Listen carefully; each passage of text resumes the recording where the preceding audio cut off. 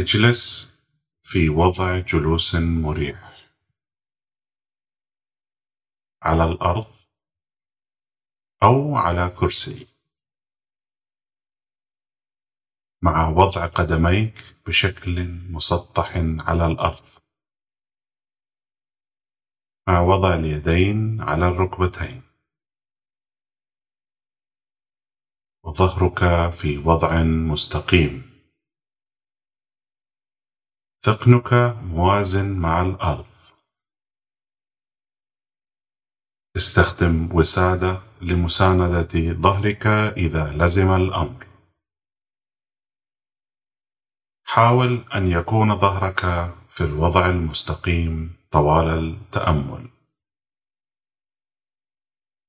يمكنك إرخاء ظهرك بشكل دوري كلما أحسست بعدم الارتياح. خذ بعض الوقت لتستقر وترتاح في موضعك.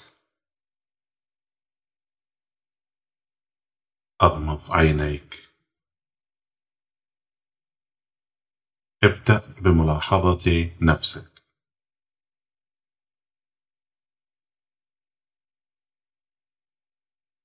ركز على شهيقك وزفيرك.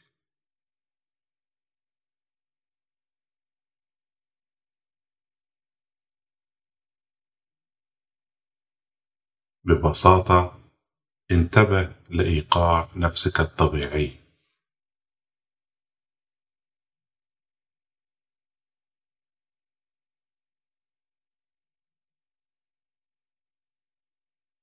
عندما تكون جاهزا، استمع للكلمات المقدسة التالية من حضرة بهاء الله. يا ابن المنظر الأعلى، أودعت فيك روحا مني لتكون حبيبا لي. لما تتركني وطلبت محبوبا سوائي؟ يا ابن المنظر الأعلى، يا ابن المنظر الأعلى، أودعت فيك،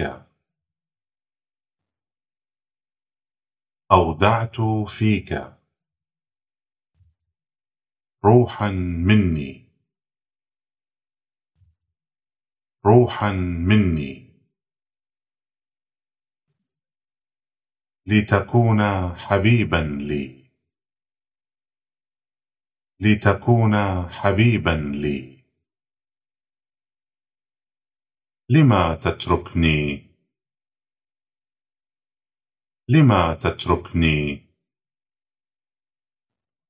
وطلبت محبوبا سوائي،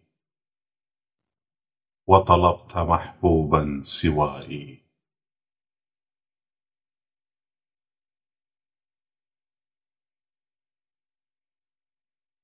يا ابن المنظر الأعلى، يا ابن المنظر الأعلى، يا ابن المنظر الأعلى، أودعت فيك، أودعت فيك، أودعت فيك روحا مني، روحا مني، روحا مني لتكون حبيبا لي، لتكون حبيبا لي، لتكون حبيبا لي.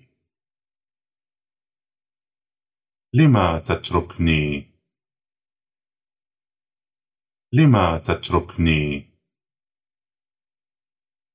لما تتركني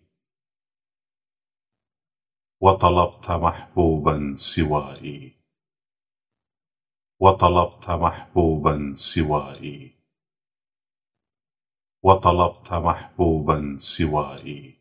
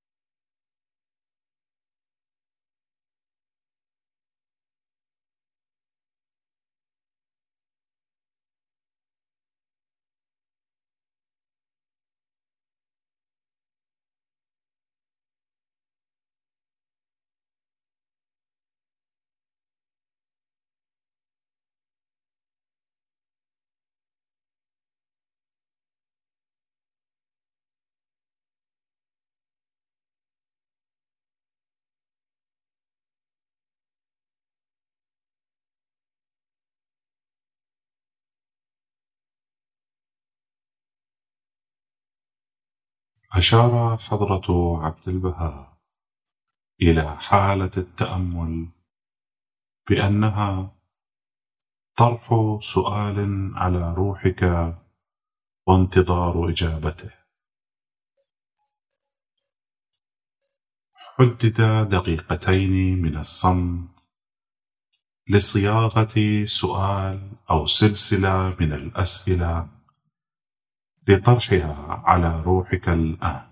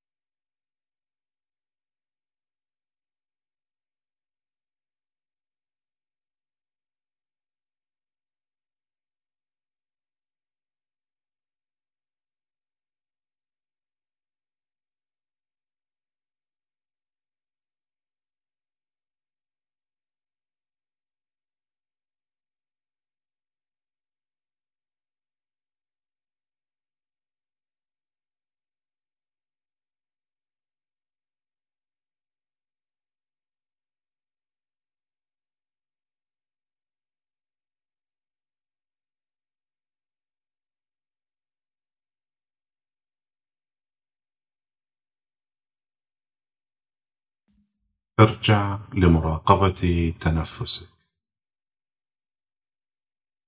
وأعد انتباهك إلى هذه اللحظة الحالية. ابدأ بفتح عينيك ببطء. دع نظرك يتأقلم للضوء المحيط بك.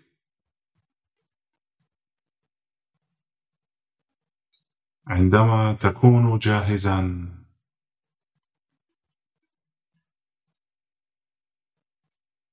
اجلب دفتر يومياتك أو دفتر صغير وسجل الحوار الذهني الذي أجريته للتو مع روحك بشكل كتابي.